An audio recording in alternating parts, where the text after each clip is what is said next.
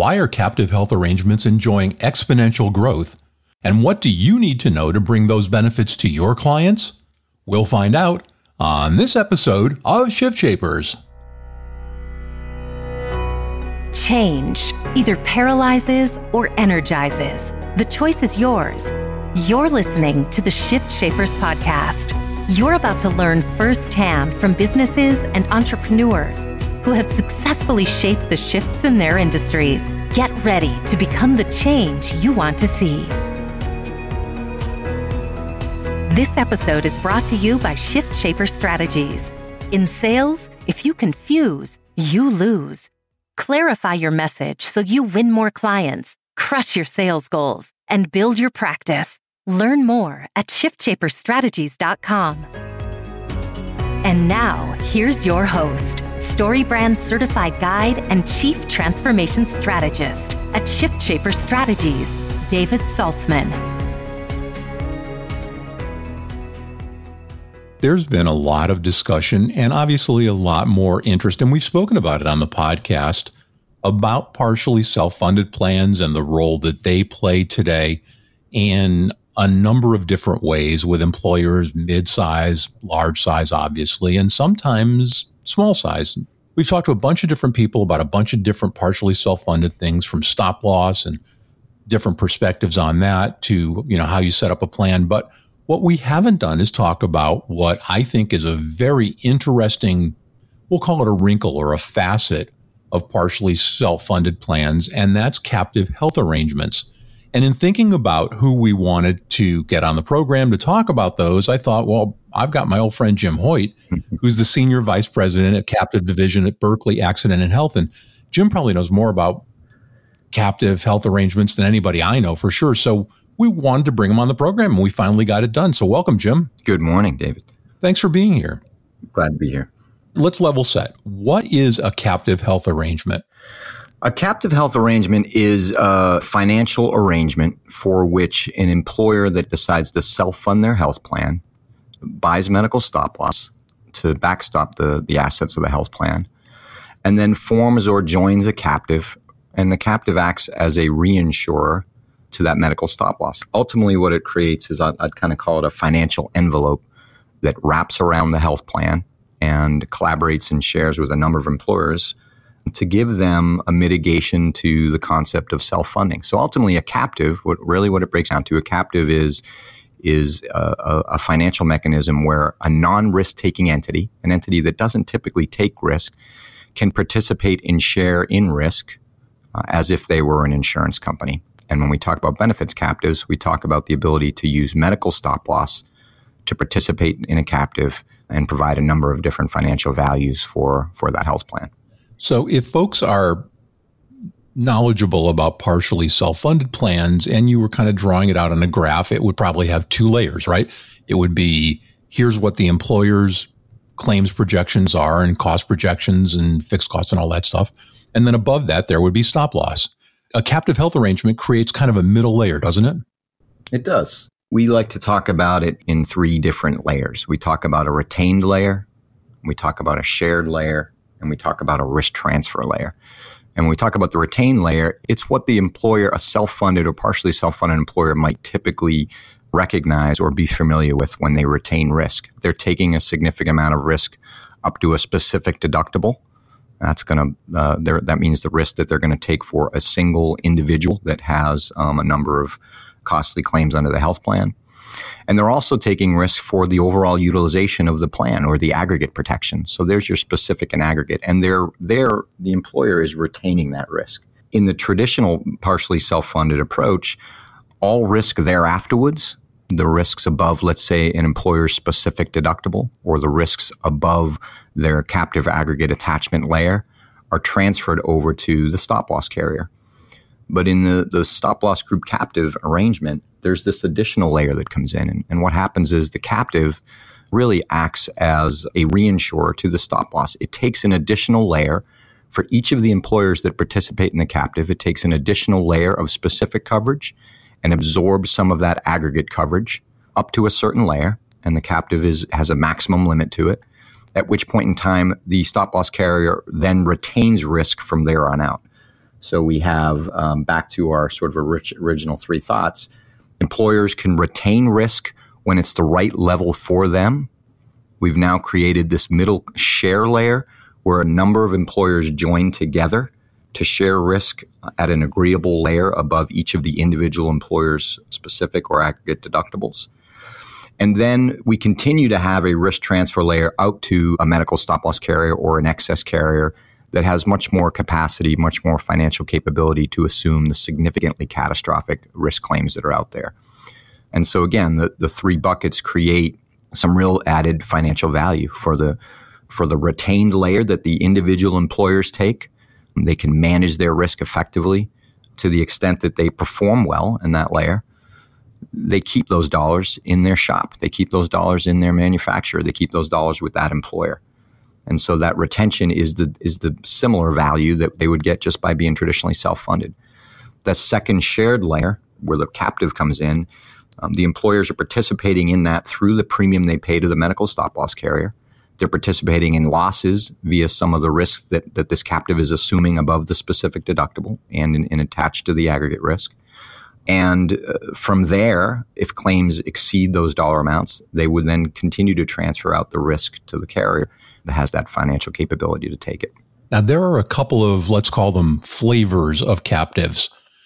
What are they, and is one better than the other? Yeah, a couple of ways to think about captives if you think about them in terms of what glues them together. What is the glue that brings this group of employers together? In our greater portfolio of the various programs that we touch, we have a number of heterogeneous programs and we have a number of homogenous programs. So our heterogeneous programs are described as being dissimilar in industry, not in the same industry, potentially not in the same region, being unaffiliated from a business standpoint in a number of ways, really being a completely different demographic profile than the other members in the plan, or the other members in the captive, I should say. So at its face, we would look at that and say, an employer participating in a heterogeneous captive doesn't necessarily have the same types of business constraints, the same types of business objectives as the other members. However, their desire to have a better financial outcome for their health plan is some similarity. And in addition to that, they recognize that their self-funded plan or their fully insured plan prior to, they were unfamiliar with any of the risk components or any of the other employers that might have been participating in those risk profiles as well. So the heterogeneous program gives you diversity. It gives you a number of different entities across a spectrum of industry and a spectrum of regions. It blends those risks together. I think there is still similarities within the heterogeneous model in that those employers really do need to focus on a consistent risk management strategy. They need to be like-minded in the results they're seeking from their health plan. They don't necessarily need to be like-minded in the benefit offering, in the copays and plan designs and the third-party administrators and the PBM that support the plan. But they should be certainly like-minded and consistently focused with the other members on the results they're seeking, the willingness to collaborate and have better results, and ultimately provide great care, but manage their cost across their health plan. So that's the heterogeneous model. On the homogenous model, there's certainly an immediate affinity amongst the members. It's our direct opposite. We've got a number of employers that are in a same industry for potential purposes. We'd also say there's some homogenous approach to when we have a number of employers that are in one particular regional area. And they share a community in terms of a greater community in terms of employment and a town and a particular part of a state, for example, purposes. So there's certainly some homogenous approach there. So there is great value in that affinity. They speak the same speak. They have many of the same challenges and problems. They may even share in a lot of ways a number of elements of the way they run their business, whether they have economies of scale, whether they wholesale purchasing items together, whether they serve on boards in their associations or advisory groups. So that gives them a good head start to share risk. But ultimately, it still falls back on making sure that the homogenous program does have a like-minded approach to wanting better outcomes and wanting to collaborate across the board for its various participants. So I think a long answer to your question is we don't necessarily see a standout result that jumps one versus the other. We see very successfully run heterogeneous programs that have a great profile, very engaged members, highly collaborative, but a tremendous amount of diversity in the way they manage their plan. and they run successful. And we have homogenous programs that have very favorable results as well, and are certainly much more aligned in their understanding of each other's business or their region. So it's I'd say those are the two greater models in terms of the constituency of the membership, but I don't think there's any real clear path to a better result based on those two models. Are these, regardless of the model, are these captive arrangements limited to larger firms? I know for a long time, the industry thinking was that you had to have a firm that was fully credible in order to go into a partially self-funded arrangement. And as time has gone on and as interest has increased, I know those numbers have come down significantly, and there have been new ways of approaching the problem. Is that true with captive arrangements? Not necessarily. I think there's an evolution. We've been in this business for over 10 years now, and there was certainly a mindset in the beginning that said smaller to mid-size employers, let's call them under 500 lives on their plan, are that are financially savvy and financially in good standing, recognize that a self-funded or partially self-funded approach is the right fit for them. But at their size, there's some pain there. There's some challenges. There's the fear of the volatility that goes along with being self-funded. And so certainly our target, and I think the target of this business strategy, this benefit captive medical stop loss group captive strategy, was focused on those employers. I'm stuck in the fully insured jail, if you will, and because I just can't deal with the volatility and the multitude of challenges that come along with being self-funded at my size. So the captive originally was designed to give those types of entities, 100 lives, 150 lives, 300 lives, the opportunity to now self-fund, take advantage of all those great benefits, certainly the other added benefits that came up under the ACA and some of the components of ACA that cause strain to the fully insured world, give an outlet to those employers to go ahead and self-fund, do it in an environment where they do have that financial envelope around them, do it in an environment where they can collaborate with a number of other employers that share their concerns and pains and that are like-minded in their search for better outcomes and better cost and better health plan care for their employees. And that's certainly the way the model was built and began and migrated. And we went from our sort of conceptual early adoption phase into where we're at now, which is really a mainstay in the marketplace. The medical stop loss group captive as a financial strategy for your health plan is really it's a track in our business now. It's something that's recognized and certainly familiar across associations, industry journals, and we've certainly seen it in our book of business.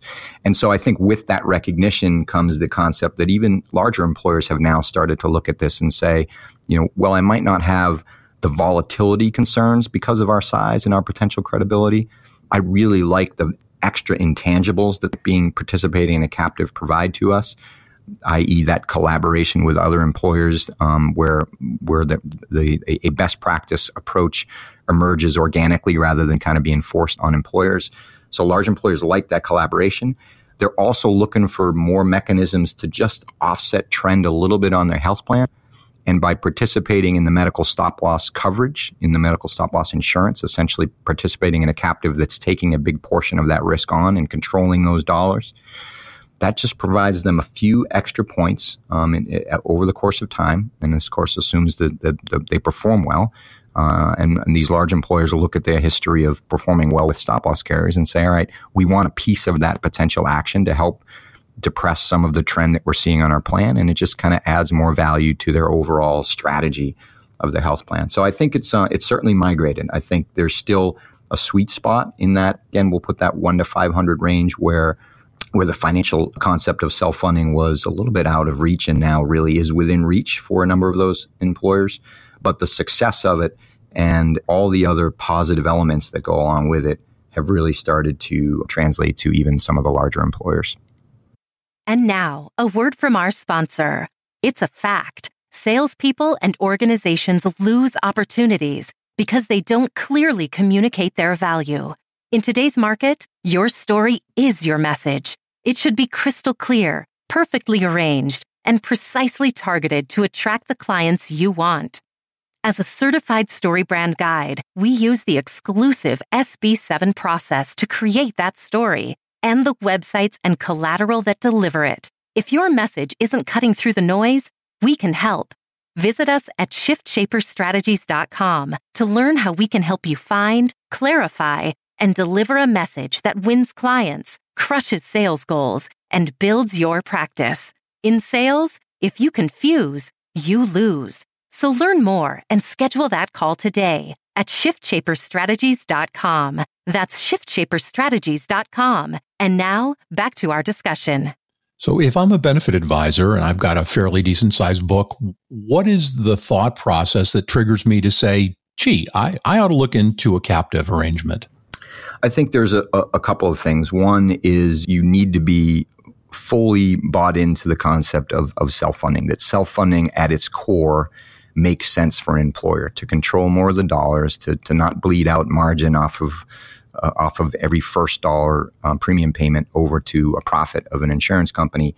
All the concepts of really buying into self-funding are certainly I think the preeminent attribute that an agency should have.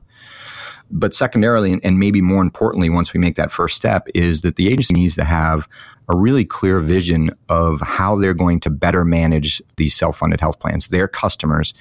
What is their vision of risk management? What is their vision of to be a little dramatic, what is their vision of the perfect health plan? And how can we guide our customers, our self-funded employers into all of the various strategies that are going to result in the best plan they can offer their employees? So I think the agency has to have the capabilities to self-fund their business and be focused on that. And then they've got to have the resources to be able to really draw up, build up, focus on building a ground up, assembling a risk management platform for their employers to bring it together. The captive at its basic is really nothing more than a financial mechanism. It's really a bank account where funds move back and forth. That's its simplified form. It's not the panacea in itself. The real strength here is what we do with the captive, the effort we make to provide, for all intents and purposes, a packaged program, bring together the best services that can provide the best results for an employer, take some chances, do some innovative things, and see how those results play out, and then spread those positive or negative results and feedback to the other customers that are in it. So I'd say those two elements, being focused on self-funding, having a clear risk management vision. And then the third element I'd say would be that they need to kind of be all in. They need to have somebody at their agency, whether it's themselves or a part of their team, that is the quarterback on this, because it's certainly not the easy button. The easy button is still fully insured. It's still giving the risk completely over, the plan design over, the plan strategy, all the elements that go along with that over to an insurance company. That's the easy button. But if we're thinking about long-term success, we're thinking about long-term financial success, and we're thinking about better ways to add value from the advisor to the employer, we believe this is the right strategy. And the agency's got to be all in. They've got to make sure they've got somebody that can really drive that and be part of this on a regular basis. Now, setting one of these up has a lot more moving parts, obviously, than just having an employer sign an agreement and stroke a check once a month to a fully insured plan. That can be daunting for some agencies and some groups of employers to deal with. What is that like, and how do you manage that as an advisor? Yeah, there's a couple things to think about when we think about setting these up. So there is the idea that if we were going to go into the unbundled, partially self-funded world, the advisors got to work with their employer to pick those elements of risk management that are best for them. And I mentioned before the right TPA, the right PBM, whatever disease management strategies might work for them, other bolt-on elements to the health plan. So that's an important starting point. The health plan in itself, the whole self-funded concept in itself, picking the carrier, the stop-loss carrier that's going to be right for you to support your medical stop-loss group captive approach. Now that we've put together our self-funded strategy, the stop-loss carrier is a key element to it. Does the stop-loss carrier understand the captive business? Do they focus in it? Do they have a real niche in the business? Do they understand all the moving parts that go along with employers that are taking risk at a higher level for the first time? So I think your stop-loss carrier is a really important element that goes along with that. And of course, the financial strength of the carrier is an important thing too. Does at the end of the day, we still need to, medical stop loss still needs to be written at an A+ level and needs to do all the things that it does to support the assets of the self-funded plan. So your self-funded plan to start and all the elements, your stop loss carrier, and then comes the captive mechanism. And, in the marketplace, there are turnkey solutions that are available to employers that are what I'd kind of call pre-baked. They, if we do think of the captive as essentially a bank account that allows funds to come in across a spectrum of employers, allows losses to seed in across those same spectrum of employers, and allows those employers to then participate in the remaining premium balance, or the opposite side of it, if there was some additional needed funding for it, they share in that risk together. That's the mitigation that helps their health plan. If we think of that as a bank account, and think of it as going to one of the largest banks in the U.S., whatever it might be, Bank of America, and saying to them, I want to take out a bank account. That's one way to do it. And Bank of America gives you the turnkey bank account. Here it is. Put your deposit in place and you're ready to rock. And we take care of everything for you. That's the turnkey captive solution. And that's available to employers through some of the better partners out in the marketplace. The secondary solution is to build your own bank, so to speak, to pull together a number of different facilities and advisors that help them build their own bank and kind of build their own captive program from ground up. That, of course, takes resources and investment side of it. And so what we see in the marketplace is having expertise to support an advisor on all of the self-funded platforms and vendor solutions that they have to decide on, having that expertise, combining that expertise with stop loss support, stop loss policy that's A+ rated and solid, and then having that turnkey solution for the advisors that see this fit but don't want to go down the route of having to build up this bank account, this captive structure, is a really great value, and certainly something that's something that we offer to the marketplace as well. But on the same token, we see it as an evolution. So these employers, 5, 10 employers, 15, 20, 30, 50 employers eventually start to be part of this turnkey captive. And they begin to look at it and say, you know what, we understand this now. We think we would like to build our own. And I think that becomes a natural evolution of this process. So there's that ability to use the turnkey to build up. There's certainly the ability to create one from scratch. And then there's the ability to kind of use the best of both worlds and build as you go. And I think that's the way that we see more advisors kind of jumping in is to take advantage of what's available there and established while they get their feet under them and understand how this works. We've got just a minute or so left. If I'm an advisor and I want to move forward with this or learn more or think it might be something useful for my client base, what's the first step that I should take? I think the first step is to consider what it is about that particular employer that makes them a good fit for it. So when we kind of sort out the employer type, it's, do they have a willingness to treat their health plan as if it were another portion of their business, treat it as if it's something that they can impact and want to be involved with. So I think it's making sure that the employer is the right characteristics for the program, that they understand that this is an additional investment of time and resources to better manage it. I think that's a really important first step. And I think from the advisor standpoint, as they begin to figure out the solution for them, it's to look around and really understand the full spectrum.